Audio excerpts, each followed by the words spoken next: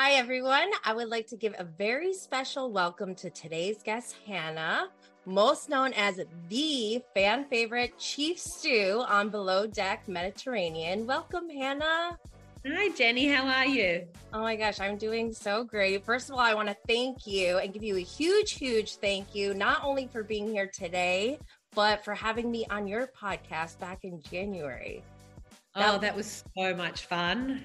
That was so brilliant on your part, by the way, because we all, like the Bravo fan accounts, we all, go on each other's podcasts, but you actually did like a special couple episodes to have a bunch of different fan accounts on. How did that all go? Were you surprised at, how much activity It was so much fun. And I think that I got such good feedback from it. And it's so funny because I've just taken a break from the podcast. And I'm just kind of thinking now about season 3. And I literally said to my manager yesterday, I was like, I think that I really want to start getting kind of the big fan accounts, because a lot of people that listen to my podcast are obviously massive Bravo fans. And it's really interesting for them to hear the opinions of people who do have the big, Bravo accounts and things like that. So I'm going to try and find a way to integrate that into season 3 a bit as well. That'll be so fun. It's wild. I mean, you have Bravo that people across the world are watching. I mean, I'm in the US, here in Australia. So it's so interesting that we're all watching the same thing. We all have different viewpoints on it. And then on top of it, there's this whole other layer within social media where there's more action going on. There's even the casts of these shows they have side drama on social media. It's insane. Do you know what's so hilarious is that started in a massive way on season 2 of Below Deck Med. And there wasn't the big Bravo fan accounts and stuff back then, because that was 2017, I think. Yeah. So that kind of wasn't a thing back then. But the fights we used to get into on Twitter and things like that was so hilarious. And I used to kind of because a lot of the time I'd be in France. So the show would air at 3 a.m. and I could have been at a beach club or something drinking rosé all day. And then I'm tweeting at 3 o'clock in the morning and I'd wake up and be like, oh my God. Take that tweet down. Do you go back and delete them or you just leave them? No, back then I used to delete some the next day that were not good. But yeah, I hardly even tweet now. Oh my gosh. Yeah, that's where I started, was just live tweeting because COVID happened. Everyone was at home and nobody around me. I mean, even before COVID happened, no one around me really watched, any Bravo. But I find Below Deck so interesting from the rest of Bravo because it really has grown since it started. And you've been a big footprint in that whole process and evolution. How do you see Below Deck now that you've left? So I still watch, I watch everything except Med. And I really like sailing because I feel like it's almost with the, regular Med, I think we've got one coming out in Norway, but sailing is it is a different show in some ways. It's very well known in the yachting community that you either work on super yachts or you work on sailing yachts. And they're two usually very different people as well. So I like the fact that Daisy, Colin, Gary, they're a bit rougher around the edges. They go way harder. That first, Daisy told me that the first episode of Sailing this last season was crazy. And I was like, yeah, whatever. And then I watched, I was like, oh my God, you're picking up charter tomorrow? What the fuck are you doing? But they're just so hardcore. I love it. I'm very jealous. I have 3 glasses of wine now and I struggle through the next day. So I don't know how Daisy does it. She's a fucking machine, that woman. I know.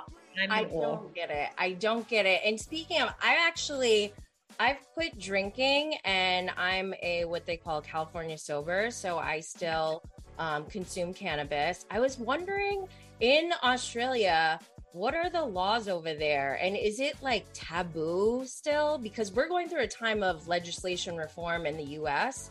And I was just wondering how it is. I've never been to Australia. I'm dying to go. I had a ticket once, but then my mother got sick. And so I held off on it, and it's still on my list of things to do. So. Yeah. Well, you've got a tour guide when you do come. I don't know like the details of like whether you can possess a small amount for your own, but you can't. It's like, it's that weird thing where like you can possess a small amount for your own consumption, but you can't buy it. Yeah. But you can't grow it either. So it's. Oh, really? Okay. Yeah. I didn't know that. So I personally think it's insane because I just go like, I grew up on a very small island and it was very like, it was a lot of hippies. And I just go like, you know what? I don't really remember a time when a woman turned around and said, oh, my husband had 2 joints and then beat the shit out of me in front of my kids. Like, if alcohol is legal, then there is absolutely no reason why marijuana shouldn't be legal, because alcohol has much more devastating effects. Gambling has much more devastating effects on families and lives than marijuana does, you know? Cupcakes and ice cream is really awful for me. Like, I'm addicted to that. But I mean, really, you could say people can get addicted or overconsume or abuse things when it comes to anything. Like, you could be, you know, exercising too much. Like, on one hand, it's good for you, but then like, at what point, if you're like hobbling and you're injured and you're still trying to work out, like, is that really healthy for you? It's like the same with food. You know, obesity is a massive issue in the United States, but they're, you know, all they're doing is creating more fast food and cheaper, worse quality, bad food for you. So it's just, I think the whole thing's a little crazy. Do you not watch Below Deck Med because of Sandy? Yeah. Are you? No, I literally prefer to sit on my couch and hit my head continuously with a dictionary than watch that. I totally. It'd be considerably less painful. What are you working on now? We know that you've had a baby, a beautiful, gorgeous baby, Ava. You've gotten married. You found the love of your life. What's next for Hannah? So I just got back from Europe, where we filmed The Real Love Boat, which I'm so excited about because it's just such a different beast than Below Deck, you know? It's a really different show. I got to showcase like very different skills. I didn't need to set any fucking tables. It was amazing. So it was lots of fun. Yeah, no, that's great. I'm looking forward to watching that. What do you think now that you're a mother and you've been a chief stew, do you feel like, because I've been a full-time stay-at-home mom for like the last 4 years and I've been going kind of crazy, and like for me, day to day, I was alone all the time, and like it's just constantly cleaning and all these things. In my mind, as I was going through my day to day, I kept thinking like, this is how a chief stew feels, I think. Yeah, but like with 9 babies. Yeah, and they're all true. Yeah, and they're just so high maintenance. Like, my kids will just, yell and scream. Obviously, I don't know. Hopefully there aren't too many. Nuts. Do you feel like being a chief stew prepared you for motherhood at all? It was so funny because this woman reached out to me and she was a big fan of the show. And she had worked with very high profile people in the Mediterranean on their yachts. And she was like a mother nurse. Mm-hmm. And I told her, and she's like, if you need any help, like I'm in Sydney, blah, blah, blah. And I told my husband, I'm like, I've looked after the fucking Russian mafia, okay? No baby is going to get under my skin. This is going to be easy. And I think I called her on like day 6, like rocking back and forth in the corner. I'm like, please come over and help me. I thought it would have prepared me because I'm like, I'm used to not sleeping. I'm used to like running around all the time, but it just doesn't, because when it's your baby, like you obviously care so much more. then charter guests. Charter guests, you're like, it'd be devastating if one of you fell overboard, but also it would be one less place to set in the morning. There's pros and cons. Like, let's be honest.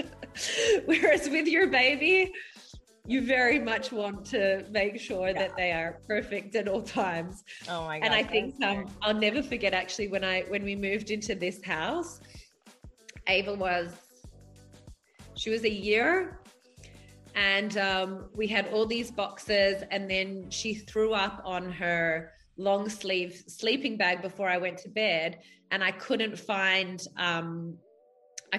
another one, and there was just boxes everywhere. So I put her in like 2 long sleeve ones, put her in a short sleeve sleeping bag, and then turned the heater on. And my mum said the next morning, she's like, oh, we've got to find those long sleeve ones because her hands were a little bit cold. And I like burst into tears and started like sobbing hysterically. I was like, I'm the worst mom in the world. Oh my God, her hands were a little, oh my God, my daughter was cold. And it was just like, okay, calm down. Like, she was a little bit cold on like her hands. It's fine. Like, Aww. So I just think, when you love something that much, you just want them to be like the happiest and the most comfortable they can be at all times, Mm-hmm. Absolutely. So, yeah. It was actually hilarious because I was talking to my girlfriend the other day. She was over here on Sunday night, and like Ava is starting to have like tantrums and stuff now. Mm-hmm. And the other day she had this massive one at like our local beach. And I just looked at her and I was like, oh, honey, I was on reality TV for 5 years. You can't embarrass me. Like, if you'd seen what I'd done in front of the world, you would know that I'm just going to go and sit down, put a podcast on and let you go for gold. Like, I don't care about bad looks. I don't care if people think I'm a bad mom. Like, you can't do anything to embarrass me now. Bravo already did it, okay? Oh, so does that mean you would never go back if they like begged you and they're like, we have a show for you? Would you ever go back? No, look, I think like I've got a really good relationship with Bravo. We don't have any kind of bad blood between us. I don't really know if I would go back in like a full-time capacity. I'm good friends with Jason and Lee. I'm actually chatting with Lee in like 20 minutes. So I'm really good friends with both of them. So if they ever like got in trouble and they needed somebody to come and stand in or finish their season off for them or anything like that, then I would help the two of them. And I love Glenn as well, but I don't think I could go on a sailing boat, and I don't think you'd want me on a sailing boat. I mean, the sailing boats, they just have a whole nother like set of problems to deal with because of the sailing part of it. But sailing, like you said, there's just like something about it. It's like old school, like very, I don't know, whimsical. Yeah, no, it is. And like, but even when I go on sailing boats, like for my own like enjoyment, I'm like, I'd still prefer to just be on a super yacht. Well, I want to thank you so much for being on the show, Hannah. I am forever grateful to you.